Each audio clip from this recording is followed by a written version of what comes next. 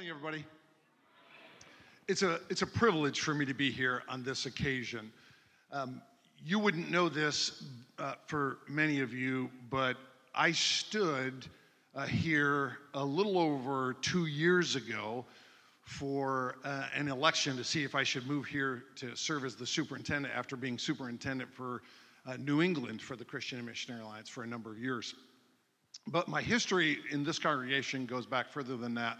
I shared with the group on that occasion that it was a number of years ago as a student at Nyack College when I was playing on the baseball team that we came to Orlando over the spring break, and I was seated back there because we didn't play on Sunday. We came to church on Sunday, and this was First Alliance Church, and so the coach brought us here, and I sat right back there.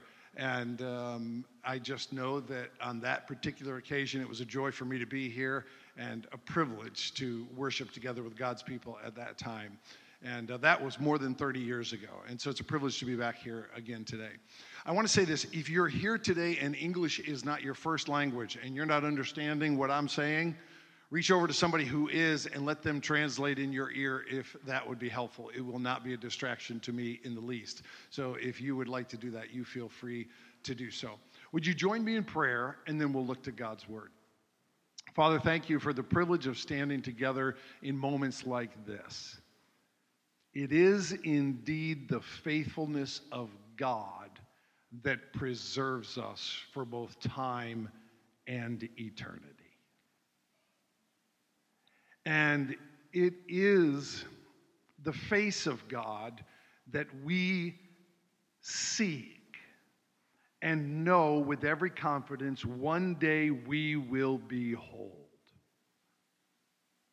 The scripture is clear. We will be brought through faith in Christ into the presence of our Creator. Thanks be to God. The scripture is clear that we will spend an uninterrupted eternity with you and those who are gathered into the kingdom of Christ and of God. This is our greatest hope. We long for it. We pray that as many as possible may be privileged to participate this side of heaven in your kingdom, and certainly for eternity in what you have prepared for those of us who love you and call you our Savior and our God, in whose name we pray. Amen. Amen. For a few moments, you looked back, and Pastor Jesse shared with you some things in the history of this congregation. If, as Pastor Jesse said, God should hold his return for 125 years, which I hope he doesn't, quite honestly, it would be okay with me if he came this afternoon. I think that would be all right with you as well. But if he should, none of us can fully anticipate what the future holds. And the truth of the matter is that the people who started a congregation 125 years ago could never have really imagined this moment. They couldn't have anticipated that we would be here where we are physically, gathered in this room and celebrating as we are on this occasion. And neither can we fully appreciate the past. Because the truth of the matter is, we don't really know what it took to preserve a congregation to still be in place today. We have no doubt there was a lot of sacrifice. There was a lot of commitment. There were many answered prayers. There were people who wondered, are we really going to make it? And they just chose to trust God. And here we are. Here we find ourselves today, 125 years later. I mean, this congregation has been around almost as long as the Christian and Missionary Alliance itself. And so it has a storied history, no doubt, and in the end, we trace it to the faithfulness and the goodness of God. When you come to an occasion like this, where you're celebrating something as momentous as a congregation's 125th anniversary, it has a way of putting time into perspective, doesn't it? Again, We can't really understand all that's transpired throughout that period of time, and there aren't enough people alive anymore to give us the full story. But we celebrate times like this not only because it's appropriate to do so, but because it's an apt reminder that time is a gift from God. Time is a gift from God. And maybe not in the sense that we so often think. I sure hope that God gives me a full lifespan. Right? Many people hope that. Who's to determine how many days that really is or how long that will be in the world? If you believe the Bible, you know that God alone determines the number of your days in this world. But occasions like this are appropriate for us for another reason. It's a reminder that time is a gift from God in this sense. It stewards the opportunities and the works of God. You see, God, I'm convinced, is not nearly as concerned with how long you get to be alive in the world as he is concerned with what you do with the time you have in the world. Every once in a while, someone will say to me, you know, did you hear that so-and-so passed away and they died prematurely? And if it's a younger person, especially if it's a younger parent who has children, I'm sympathetic with the sentiment. I sure wish they'd had longer to live in the world with those that they love and to do the things that all of us enjoy doing. But as people of faith, if push comes to shove, fundamentally we believe this: nobody really dies before their time. If there is a sovereign God who oversees every moment of your lifetime, he determines how many moments you're afforded this side of heaven. But let me say what I said to you a moment ago. Time is still important because God's perspective on time is that it is the way his works in the world, in our midst, or in your life are stewarded. That's why time is a gift. That's why time is to be appreciated. That's why time is to be celebrated. That's why time is not to be wasted or treated casually. Because you really don't know at any given time what God may choose to do. And so my assignment this morning was to say, well, we can look back and we certainly can anticipate what may await us in the future by the will and the grace of God. But we also ought to just look at right now. And if there was ever a passage in all of Holy Scripture that emphasized that God's perspective on time may be a little bit different than yours or mine on occasion, it's found in the first chapter of Mark's Gospel. And if you have a Bible this morning, you can go there. Mark chapter 1. And I'm going to read you just 2 verses. I'll read you some other verses later on, but here's where this point rests for us as far as Scripture is concerned. Mark chapter 1, it's verses 14 and 15.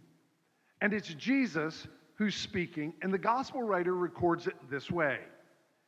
He says, after John was put into prison, Jesus went into Galilee, proclaiming the good news of God.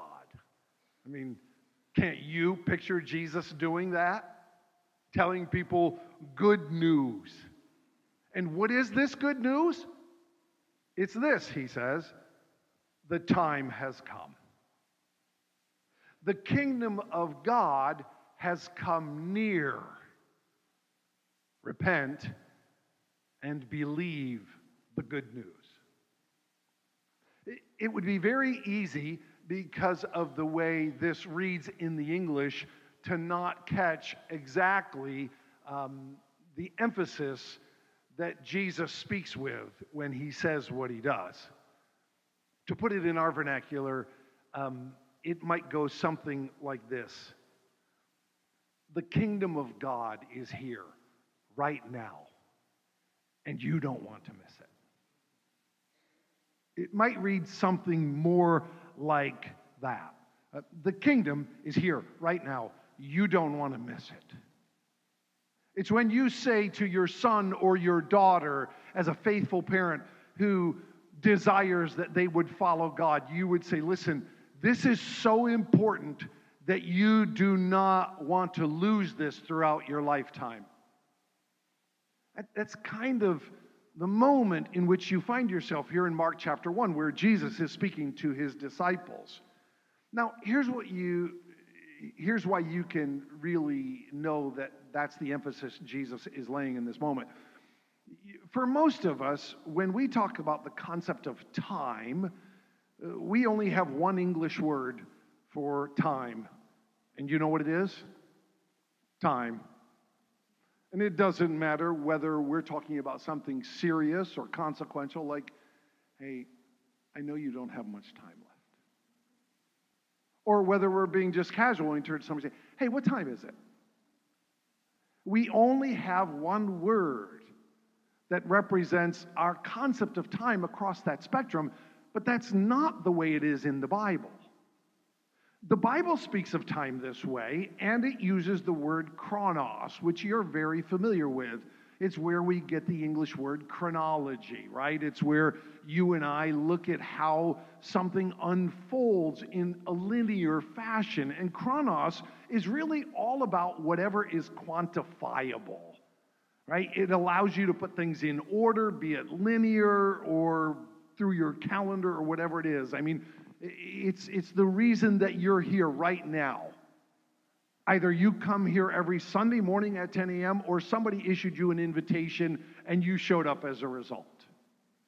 And you put this appointment on your calendar, if you will. I mean, it was on my calendar. It's been on my calendar for a long time now. It said, Tom, show up at First Alliance Church, Lake Underhill Road. Be there a half an hour early. Show up by 9:30 so they can put on the microphone that won't work. And then, be prepared for the service, right?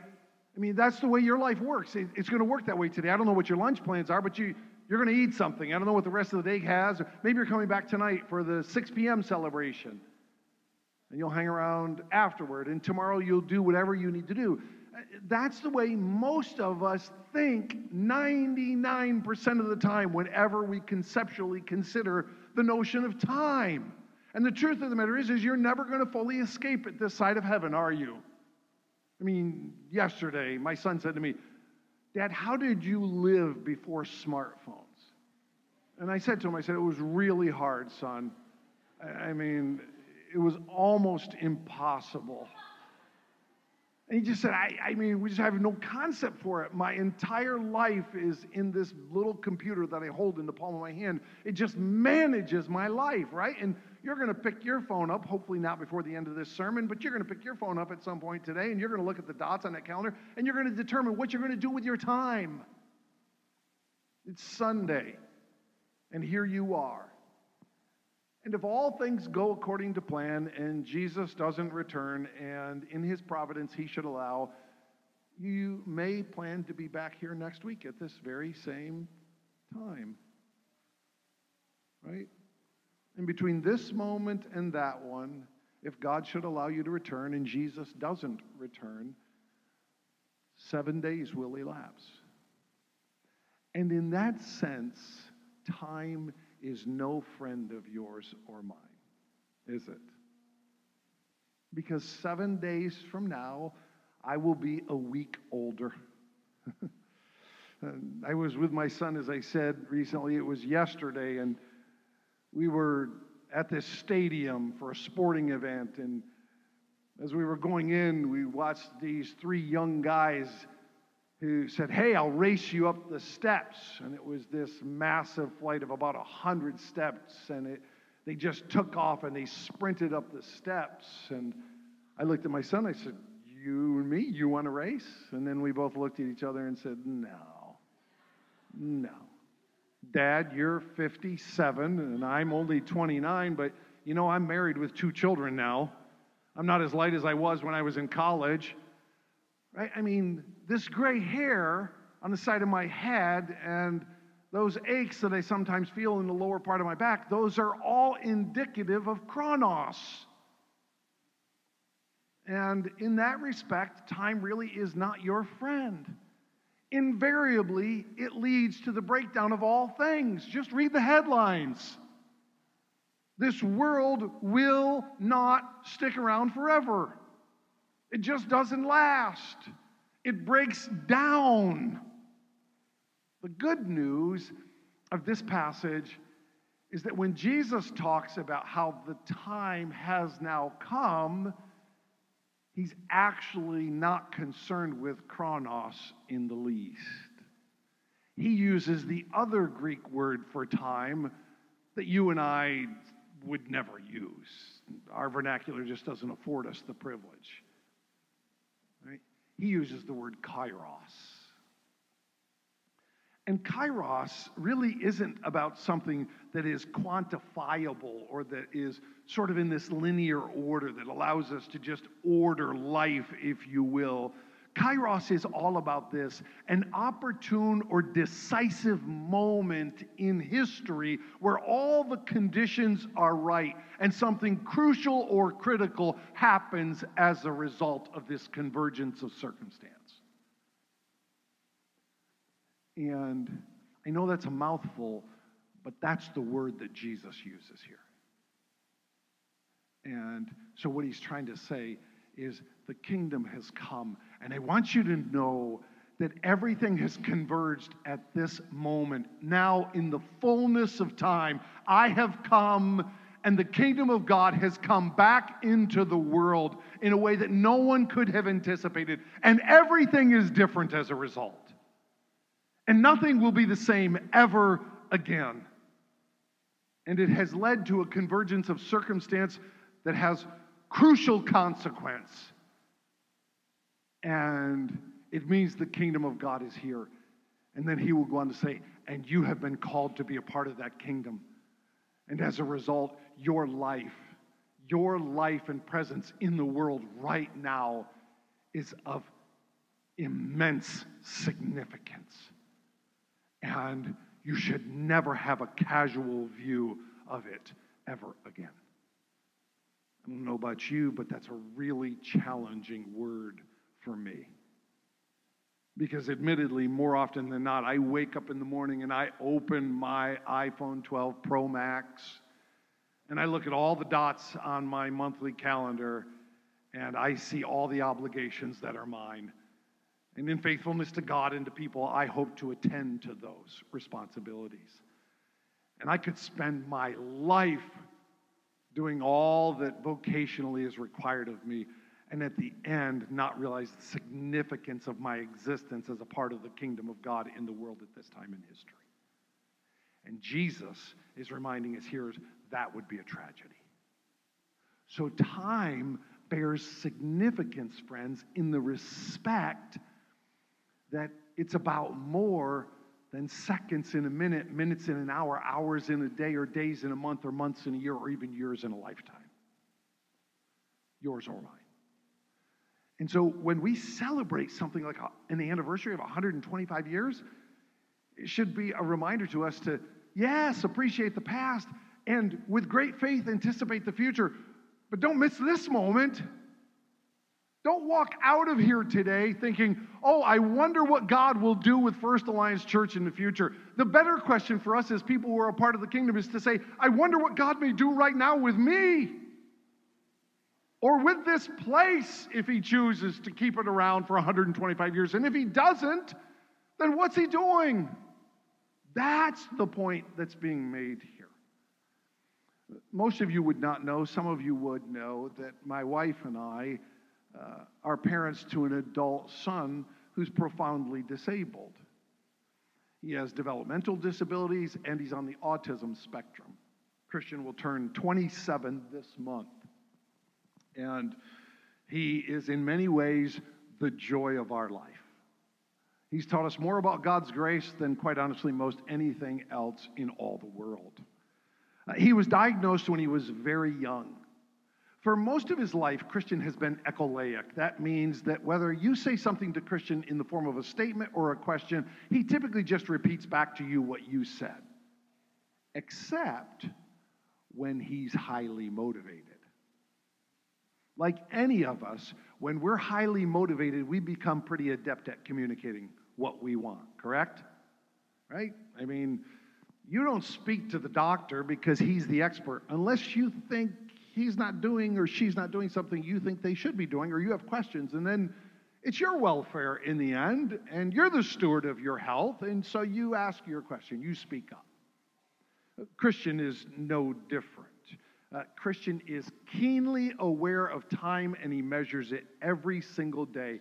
And some of his favorite words in the English language are these: first and then.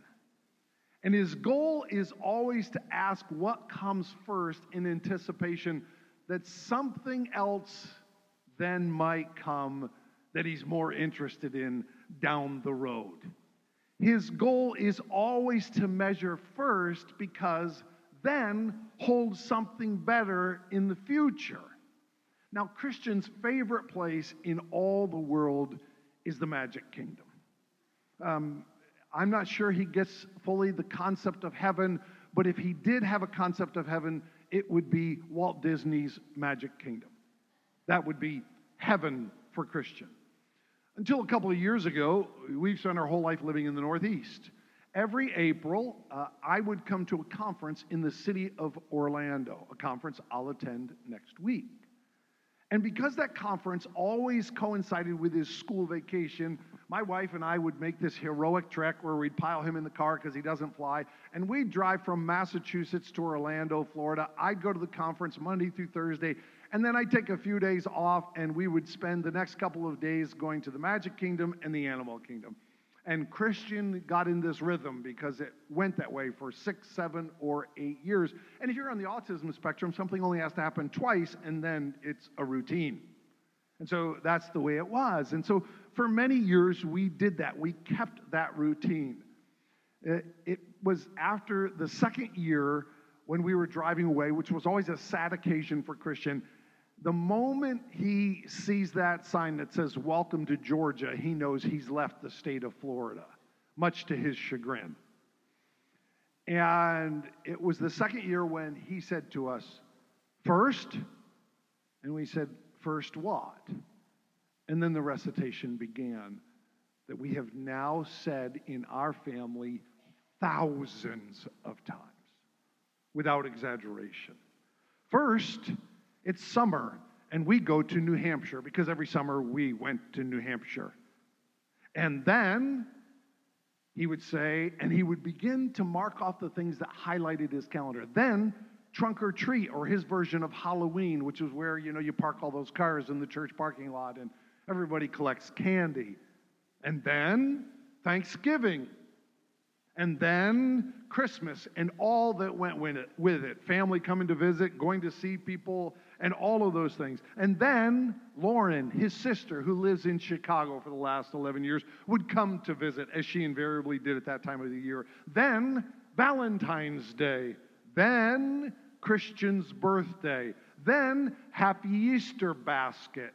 Then Grandma and Grandpa come to visit. And then we go to Florida. It was this grand celebration. I am not exaggerating. I've probably recited that list with Christian 10,000 times. He goes to bed using the words first and then. He wakes up often using the words first and then. And we rehearsed it in an effort to click off whatever it was that stood between us and this return to the Magic Kingdom. The truth of the matter is many of us in this room measure time that very same way. You showed up here today. Maybe you're thinking, when's he going to finish? I've got to get to lunch. First the sermon and then the lunch. Right? Soon. But for most of us, it's something more significant than lunch. First, I work as hard as I can in this position, and then hopefully I get a promotion. I date this person for a period of time, and then hopefully he proposes and we get married. I get married, and then hopefully God gives us children very soon, but maybe not. Or I'll live here for a little while, and then I get to live where I really want to be. I've only got to work for a little while longer, and then I get to retire. And let me say what I said to you earlier. None of us will ever fully escape that. Maybe you're going to get to move from here and live near your grandchildren, something you've always wanted. And listen, not only will you never fully escape it, I understand it has its place, and I appreciate it. But the caution of the gospel is this, that if you live your life largely that way, this side of heaven, first this, then that, and then maybe hopefully something better I've been waiting for my whole life, the risk for people who have all their faculties and even their faith is that they may miss the moments where God comes, yes, in time, but he doesn't come in chronos, he comes in kairos, because he's planning to insert something significant right between where you are right now and what you anticipate or are living for next. And that thing that you couldn't have anticipated and you really don't even see on your calendar, and maybe if you were to be entirely honest, you don't even want to interrupt your schedule for how you've got your life planned out, that thing right there may result in the most significant thing that's ever happened in your life.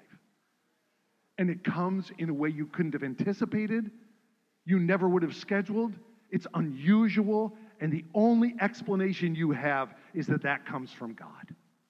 He did something in a moment that you couldn't have anticipated. I could never have anticipated when I sat in that back corner more than 30 years ago that I would be standing here at this moment. Not that this is significant necessarily in any great way, I understand, but I could never have anticipated that. I can't see the future.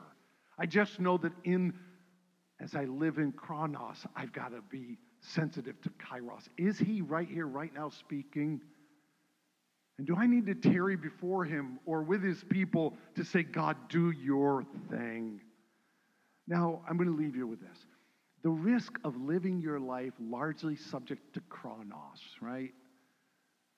Largely just concerned about time as you see it on your calendar, is that not only do you risk missing the God-given opportunities of life, you risk something more. I mean, chronos is important. You won't escape it.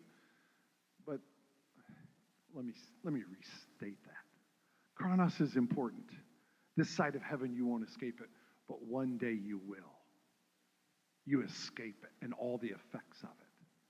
That's why the New Testament writer James cautions us about being obsessed with planning our lives and being in control of our own ship. Listen to what he says in James 4:13 through 17. It's not on the screen, so just hear it. It's James. He says to the people of God, people of faith, now listen, you who say that today or tomorrow we're going to go do this or we'll go to that city. We're going to spend a year there, carry on business, make money. Why, you don't even know what will happen tomorrow. What is your life? You're a mist. You appear here for a little while, and then it vanishes. Instead, you ought to say, if it is the Lord's will, we will live and do this or that. As it is, you boast in your arrogant schemes. All such boasting is evil. If anyone then knows the good they ought to do and doesn't do it, it is sin for them. Right? Modern people have become so casual in their perspective of God's kingdom and time, they just say, that might have been a missed opportunity. No, James says, actually, if it was the opportunity of God that came to you in a moment that you missed, it may have been sin for you to have missed that. I mean, that's incredibly challenging for me as a follower of God. Maybe it's best depicted with this image that you'll see here on the screen. Francesco Salviati in 16th century painted this Greek god Kairos. J.R. Briggs calls the image both disturbing and yet striking, but very clarifying. If I were to show you the whole image, which I can't, because you know the 16th century painters, they painted everybody without pants. So I didn't think it would be appropriate to put it up here in church on a Sunday morning. But his depiction of Kairos is striking and clarifying. He's bald everywhere, without clothing or hair, except for this this lock of hair that grows out of the top of his head. And Saviati was trying to communicate something, that kairos, or time, the way it comes to you unexpectedly, is like this depiction. But what you also need to know, if it were expanded, is he's winged on the back of his person are these two wings that look almost angelic in nature, and he's winged for flight, and he flies close at any given moment to people. And they have to make their decision in an instant as the opportunities of God come to you in a moment. Will you grab the only place that you can, this ponytail of hair that hangs down, and will you hold on for all your worth as he wings you away to wherever it is that God intends to take you in time to do with you what he will? Or will you let it pass by? I mean, it is both striking and clarifying. Now listen, this should come with a disclaimer. Not every opportunity that comes to you in life is the opportunity of God. That's why it's very important that you know how you hear the voice of God. I mean, as a pastor, one of the most challenging questions we're ever asked is this: hey, pastor, I have this opportunity to take this job and move my family over here. Do you think I should do it? And early on, I would say, well, let me help you try to figure that out. Now I just look at somebody when they ask me that question, and I just say, I don't know. Because I don't hear the voice of God for you. I'll try to hear the voice of God with you, but you need to know how you hear the voice of God to know if this is his opportunity or not. But more often than not, the gospel says we miss the ones that fly into our midst because we're not sensitive enough to the voice of God to know this is from above and I should grab it and I should go with it. And that's what kairos is.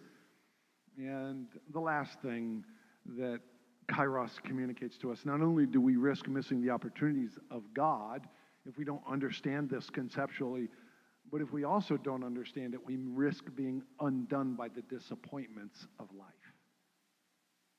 Listen, friends, if all you ever do is live your life subject to chronos, you're left to absorb every blow that comes your way in a lifetime.